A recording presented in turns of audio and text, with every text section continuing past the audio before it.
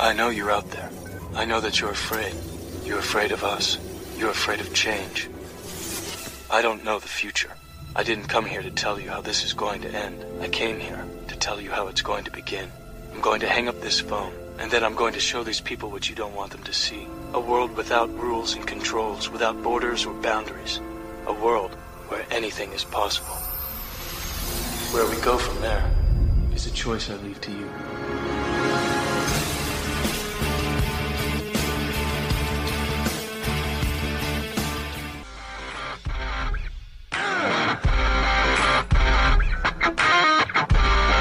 Connecting the dots of the Constitution for you like no one else can. The Chris Ann Hall Show. American woman, listen what I say. She's an attorney, a disabled U.S. Army veteran, an author, public speaker, mother, pastor's wife, and a patriot. She's Chris Ann Hall. Rise and shine, liberty-loving patriots. Welcome to the Chris Ann Hall Daily Journal. Chris Ann Hall here with my husband and co-host, J.C. Hall, where we are always liberty over security, principle over party, and truth over your favorite personality. You can always find us at chrisannhall.com, KRISANNEHALL.com. And you can find our constitutional training at libertyfirstuniversity.com. I know a lot of people say sometimes Liberty University, but that's a completely different thing. libertyfirstuniversity.com. And remember, with the holidays coming up, we have a fantastic line of gifts. Give the gift of liberty this year at bit.ly/Liberty First Gear. It's Teespring, right? That's what it's called, Teespring. Yeah. We have t-shirts. We have leggings. I'm sorry, I can't get over the leggings thing. I think that is so stinking cool. T-shirts, leggings, coffee mugs, phone covers, stickers, all kinds of great things. Hey, shock a snowflake with a t-shirt of truth.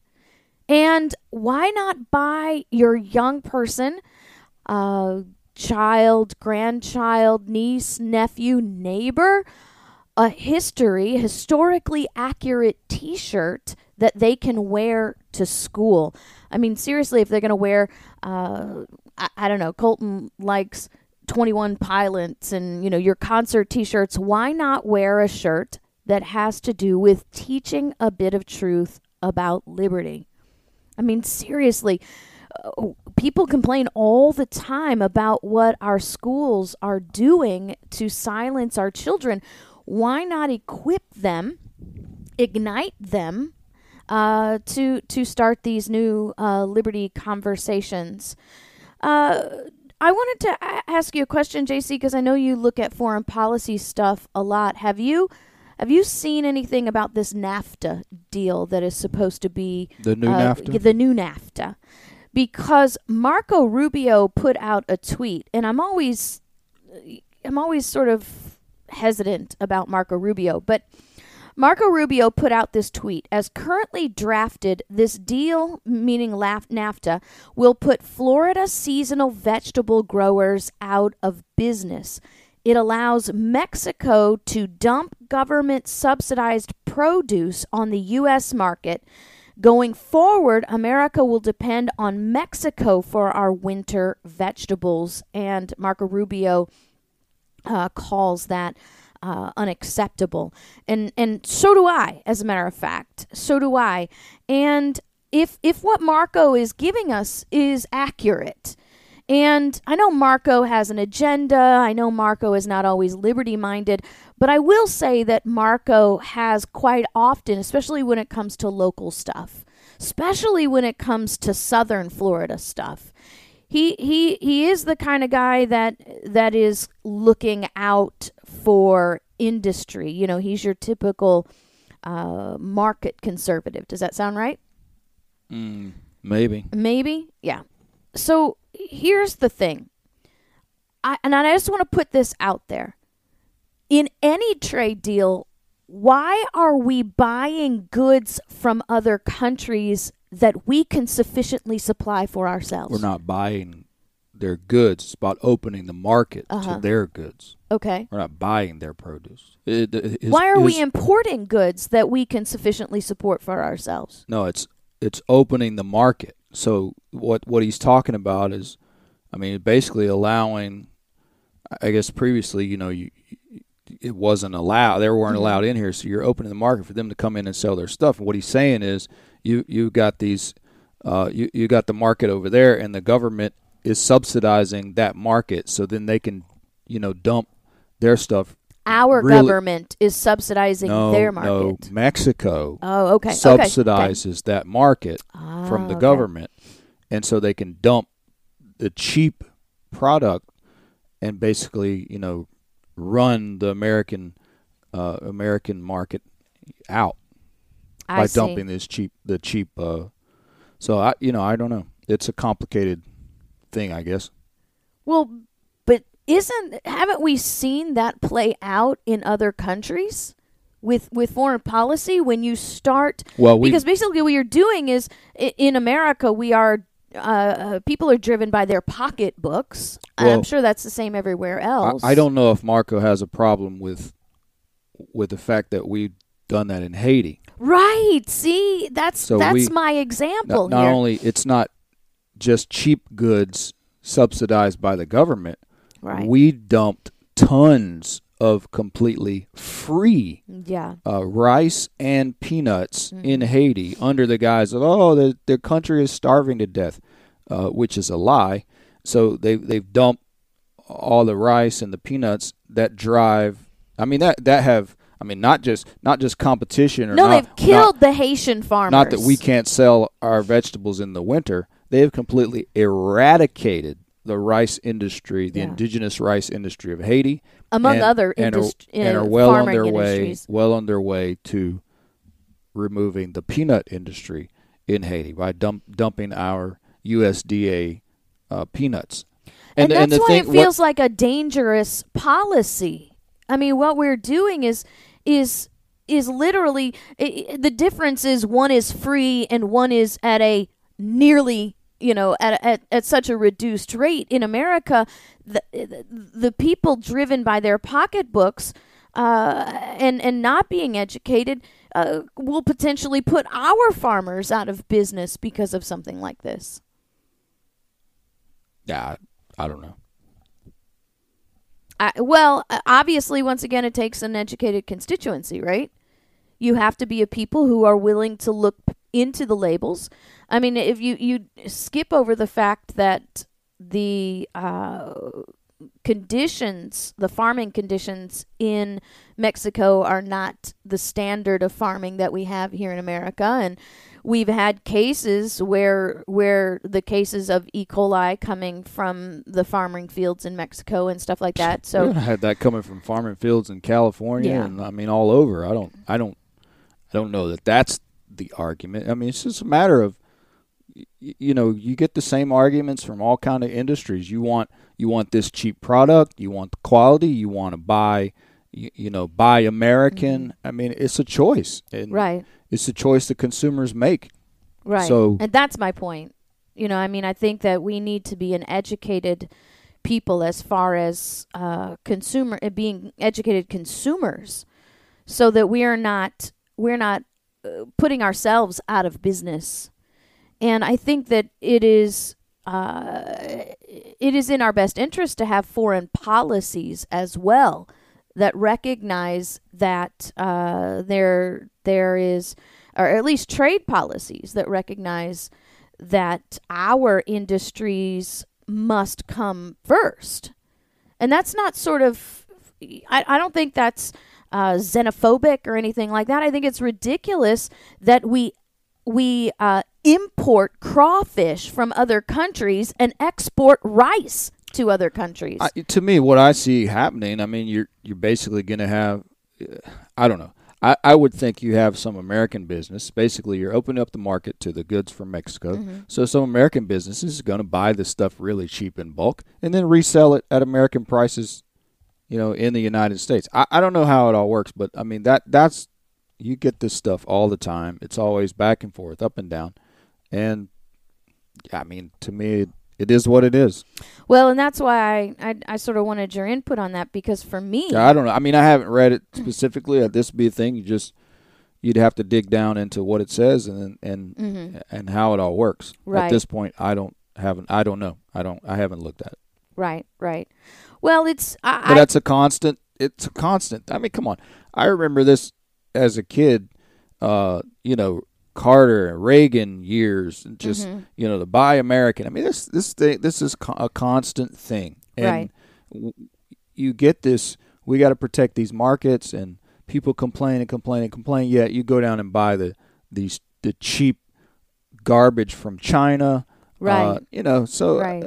At the end of the day, some of the stuff you talk about all the time, it goes back to the individual making that decision. So you see the same people running around complaining, yet they're wearing all this garbage from China and everything in their house is this cheap, slave labor type stuff. Put your money where your mouth is. Right. Well, and again, that's about being an educated constituency, being an educated consumer, being concerned about what your dollar does in your own market. Yeah. Well, there you have it. Well, I'm glad because my concern is exactly what you said, JC, about the Haitian market and the idea that our foreign policy has killed the Haitian farmer. Yeah. And my concern is letting something like that happen here, or even having policy that promotes and encourages that kind of stuff for sure here in America. And so I just, I want to make sure that we are thinking these things all the way through, that we are not just simply, it's Donald Trump's NAFTA, right? Yeah. Or it's Bill Clinton's NAFTA. And so, there's always adjustments that have to be made in these deals. You revisit it. So if Marco Rubio, as a senator, sees that, that's his job. Well, to examine those things and then call for, hey, we got to readdress this, we got to reexamine this, we got to renegotiate this, tweak this, so that not happens. Approve it because it's not a deal unless the Senate actually confirms it. Sure. So that's just part of the process. That's his job. Right. So I know there are and people, looking out for the interests of his state. I mean, he's actually representing his state, exactly. Which is I know people encouraging. look and they see the name Trump and therefore it's perfect as is, but that's just not the way it works. So this is Rubio's job and the rest of the Senate's job.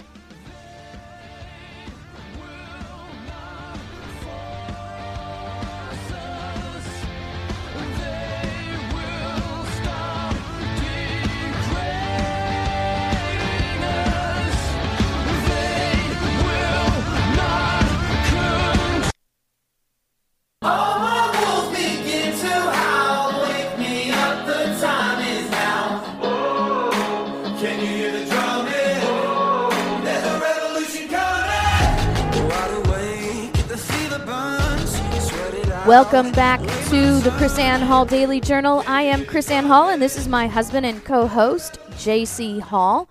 And we'd like to welcome you back to the show today. Do you know the name Scott Adams? You keep up with all this stuff. So he's a chief strategy officer from somewhere. I don't know what that means. But apparently Twitter recognizes him as somebody that's important and official. I don't know. Okay. But he put out this tweet about a government shutdown. And I just wanted to remind our people, Liberty First Brigade, Liberty First listeners, Chris Ann Hall Show listeners, about this ruse called the government shutdown. Now, Scott Adams tweets out, a government shutdown is a game of chicken between Democrats whose brand is, quote, hurt no one, and President Trump they believe is irrational, cruel, and always willing to go too far. Predict the outcome. I get really irritated when this stuff is couched in the terms of this party against that party or this person against that person. The threat of a government shutdown is a ruse designed to create a crisis where one does not exist. Yeah, and it's political theater that's been used by both parties. Both parties. And so what's really important for us to do as constituents is to learn the Constitution and learn how the government is supposed to work so that we're no longer duped by these invented crises. And at chrisannhall.com, I have an article on chrisannhall.com about the budget. Okay, so it's called Resolving the Budget Blame Game. And since I messed that up with my own mouth there, we'll say it again. Resolving the Budget Blame Game. And we need to see that the Constitution specifically establishes mechanism for taxing and spending and for the cutting of taxing and the cutting of spending that is direct, that is in control, in the hands of the people, not in the hands of politicians, directly designed so that you and I have control over these issues. And I mean not just simply writing your congressman a letter or complaining in a Twitter tweet or Facebook or Instagram or whatever it is that you do. I mean our constitutional republic, the federal taxing and spending, is set up in such a way that we are to have direct and, in the terms written by James Madison, immediate control over federal spending. And so you need to go to chrisannhall.com. You need to read Ending the Budget Blame Game so you can help us educate others. Remember, that's what we do here. We do this so that you can be the flamethrowers, right? I just sort of pop that out because Abigail Adams says the flame of liberty is ignited. Now we watch as it spreads from soul to soul, but it's not going to be ignited until we do that. So I want us to be the flamethrowers in these issues, and I get so, I don't know, JC, I get really tired of seeing these rehashed problems over and over again, but get even more exhausted at the fact that the American people keep falling prey to all this stuff. Well, and we lose sight of the fact that the argument or the theater covers the fact that they're arguing over a faulty process, right? I mean, they're sort of arguing for the lack of budget. Right. I mean, that's what leads to all this. There is no budget. Right. And we need unlimited spending. Yeah, it's really crazy. Well, you remember that U.S. Congressman from Michigan, Tim Walberg, who told a whole audience of people while he's arguing with me that the only limit to congressional spending is what they can get a majority vote to agree to. Yeah. And that is outrageous. I mean, absolutely outrageous. And James Madison, as you'll see in the article, says if that's the case, then you don't have a limited and defined government at all. As arrogant men tear up our Constitution, and from every direction we cry revolution, standing together and without permission, soldiers for truth in the war of attrition, the love of our country as our ammunition.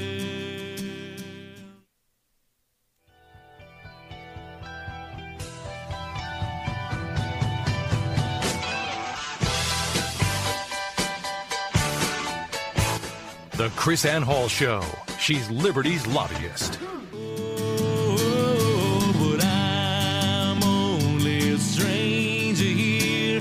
I'm a long, long way from my home, and I'm going to change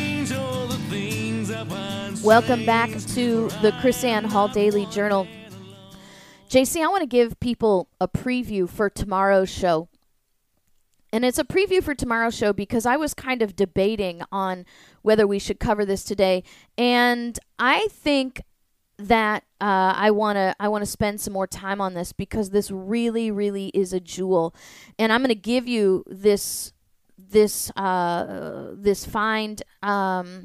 It's something that I found before, but it just sort of seems relevant. You know, we go back and we read the founders sometimes, and I know that works scripturally as well. You go back and you read the scripture, you read the founders' letters or historical documents, and then you see new things in them that seem more relevant and important. But tomorrow I want to talk about, and this is kind of like homework, so you guys can get involved and go read ahead, so you can join in us in this little study. Thomas Jefferson's first annual message to Congress, December 8th, 1801, is so rich. I mean, he does some amazing things. It's the State of the Union address, right? And in this State of the Union address, he actually gives us a glimpse of what a real constitutional executive, how a real constitutional executive would operate, how a real constitutional executive reports to the people, reports to Congress, and I mean it's just absolutely amazing. So tomorrow's show, pending any amazing life-changing, altering news event that happens, right? I really wanted us to dig into this. Wow, what does that look like? I don't know. I'm just saying. I don't know. But I want us to take into consideration and into study this Thomas Jefferson's first annual message to Congress. Okay. And so that's kind of our little homework today. JC, did you see what happened in Minnesota? This happened back Minnesota Stan? Minnesota Stan. Now, this happened That's actually, spreading from Michigan. Right. Well, this is actually a story back from September of this year, but somehow it slipped by our radar. And I wanted to talk about this because it's a very strong dynamic in all cases. So, Raman Parsa is a Christian pastor who fled Iran as a religious refugee and was arrested for privately sharing his faith testimony in the Mall of America in Bloomington, Minnesota. Now, I've been there. Have you been there? Mall of America? Mm-hmm. I don't think so. Colton and I have been there. It's really kind of a cool. They have an amusement park in the middle of the mall. I'm pretty sure you've been there. Maybe you don't remember. So just to make this sort of story in a nutshell, Parsa came here from Iran as a political refugee. They not only oppressed him, as he said, but they were physically torturing him, right? And so he lives in Los Angeles, California, and he went to Minnesota to visit some churches to give his testimony, his transformational testimony and all of that. And he ran into some two women who were from, I believe he said, Somalia. Okay, so they were Somali American women. And he said the conversation began casually, and then they asked him, "Are you Muslim?" And he said, "Well, I was Muslim, but now I'm a Christian, and here's the story." Now, this is how this always seems to happen today. A bystander got so offended by the conversation, the mutual consensual conversation between these two women and Parsa, that she went and got a security guard and told the security guard that Parsa was harassing them, meaning including her. And so the guards came up and confronted Parsa. He said that he explained, look, I'm not harassing anybody. We're just having a conversation. But look, if somebody's upset about this, we'll take this somewhere else. And he just said goodbye to the ladies, and he went into the coffee shop. Well, the story continues that when he came out of the coffee shop, he thought it was done at that point, right? All done. So when he came out of the coffee shop, there were 3 guards waiting for him. Well, I guess he didn't say goodbye to the 2 ladies. They were waiting for him and the 2 ladies. The 3 guards arrested him. Okay? Arrested him.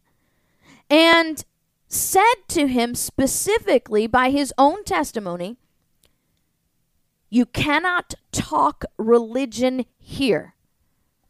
And then he says they kind of bragged that we've arrested pastors before, as if it was something normal for them, something that they were used to, he says.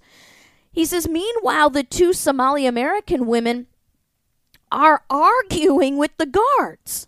This woman's not even been involved in our conversation. We were very interested in his story. We wanted to know more about this.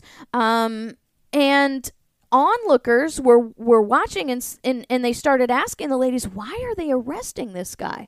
Because obviously he's not being combative, he's not being abusive. And the ladies told the onlookers that he was being arrested for being a Christian. And I don't know how you can get away from that conclusion based on the statements Parsa says about the guards and the fact that, he's not hurting anybody, that it was a consensual relationship.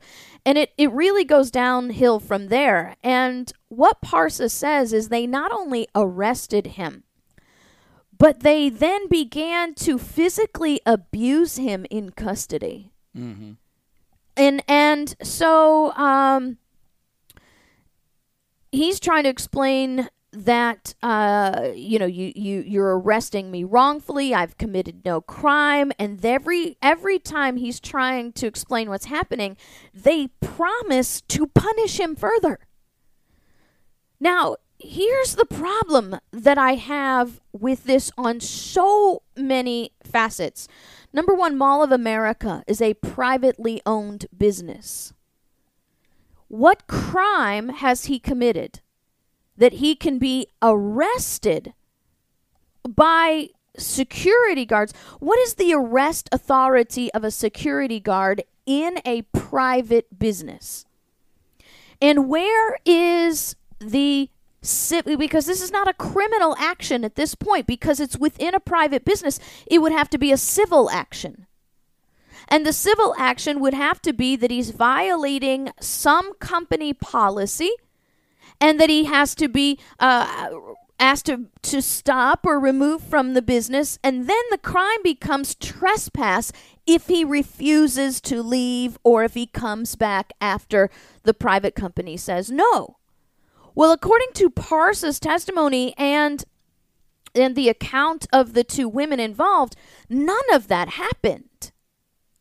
And so it's this intermeddling of private and government that is a huge problem in America. It's this idea that there is no separation anymore. Remember, we had the airline who had police dragging people off the airplane for violations of civil agreements, contract agreements. You have Mall of America, which is a privately owned company, who is now exercising arrest power within the mall and accusing people of crimes for, once again, what would something be legally considered a civil violation, if any. And I think a lot of this has to do with people not understanding the difference between private and public entities? They have, so Mall of America Security has its own, so they have their own security Well, it's a probably. department. Yeah. Mall of America Security, 175 personnel. They also Notice have they called them personnel, they call them highly trained personnel. not officers. But they also have a dedicated police unit on site. A dedicated police unit. Yep. So on site, they have a dedicated police unit. I'm assuming that they are from the city of Minneapolis, right? Oh, Bloomington? Bloomington. I don't know. Well, Bloomington would be a suburb, so that might be from the Bloomington Police Department, probably. Once again, this is this blending of private and public. Why would a police officer, why would the city of Bloomington have a dedicated police force in Mall of America? Because the mall is like a city in and of itself. It's freaking huge. But it's not government owned. Right. It is not government owned. It is not city property. So what you're telling me now is that taxpayers are paying for a corps of police officers to govern over a private corporation's business. Yeah. And that, once again, it has to go back to this lack of understanding, this lack of distinction and division of the separate spheres of private and government business. Yeah, there's a lot of parties at fault here. I know there's going to be a singular focus on the mall or what have you, but a police officer who came, like they locked the guy they chained the guy to a chair in a basement. And so the police officer should have handled that right off the bat. Right. They're like, no, this is not legit. Sorry, sir, for your inconvenience. And then he should have schooled these highly trained security guards. I'm fired up and tired of the way that things have been. Oh, ooh. Hey, you turn me up, believer. Hey, you turn me down and build me up, believer.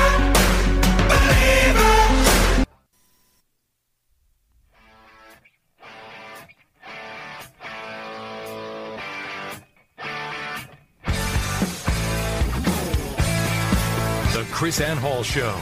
She's Liberty's lobbyist. Welcome back to the Chris Ann Hall Daily Journal. Chris Ann Hall here. This is our last segment, JC. And when we went into the break, we're talking about the Christian pastor, a refugee from Iran, who was arrested for sharing his testimony in the Mall of America to two women who actually asked him questions. I mean, so he wasn't going around. They accused him of soliciting. They accused him of proselytizing, and they said that's a crime.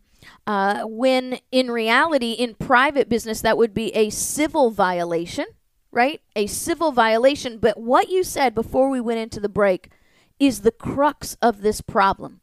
Not only do we have a lack of understanding and a distinction in the American people in the minds between private and public, but we also have a training problem. These people were, quote unquote, highly trained. What were they highly trained in? Targeting Christians. I'm sure they had... Stamping out the dangers of people discussing religion. Yeah, right. So highly trained probably means that they know how to deal with shooters. They know how to deal with people who are being disorderly. They know how to deal with people who are trying to steal. But our training of these people in America is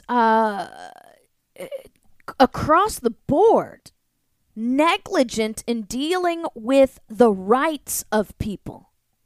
And here's my problem, okay? You have given these people quasi-arrest power. Yeah. So you don't train them to deal with people's rights, but you authorize them to deny those rights. And they're not answerable to No. those people that they're chaining to chairs. And that is and that is absolutely unacceptable. Now, here's the thing. Somebody say, well, this pastor should sue. What? Why do we have to do that? Why does this pastor even have to live through this experience? It is absolutely, unequivocally avoidable. And all it takes is proper training. Yeah, first he's got to fight the government, right? An asinine group of police officers that allowed this to go forward. Then an asinine prosecutor who continued with prosecution of this case. And then clearly an asinine judge who doesn't throw it out immediately. Right, exactly. So this is why we have to become involved, right? Hey, Christians, can I just call out? Love your neighbor as yourself. If you are loving your neighbor as yourself, you can't stand by and watch stuff like this happen and be silent about it. I think Bonhoeffer should be required reading for every Christian in America. I agree. And I'm not going to impose Bonhoeffer on a non-believer, okay? I'm not going to enforce that. But every Christian in America should have to read Bonhoeffer. I mean, seriously, this is something that we have a duty, we must be compelled to stand up in defense of those who are being abused around us. And JC, is it too harsh to say that this man was abused? I mean, is that too harsh of a classification? No. Seriously. And how do people stand by and watch this happen? I mean, I want to think about this, because I want to ask you, JC, I don't mean to put you on the spot, but if you saw this happening and it happened right in front of you in Wall of America, let's say you were talking to the Muslim converted pastor and this happened in front of your face, what would you do? I'd be getting in between him and those security guards. They'd have to deal with all of us. Yeah, right. I'd raise a ruckus. Yeah. Well, I'd be with a video camera. Yeah. I mean, seriously. Yeah, I'm not into just. Yeah, I mean, and you see a lot of the people film this stuff, and that's cool. But I'm not just going to stand there watching with a video camera. Right. No. That's what I'm saying. But you should have somebody who is standing, absolutely, and somebody who is filming, documenting, just so you have a fair shake. Well, I guess that's it for us today, you guys. We will see you again tomorrow. Don't forget your homework. God bless.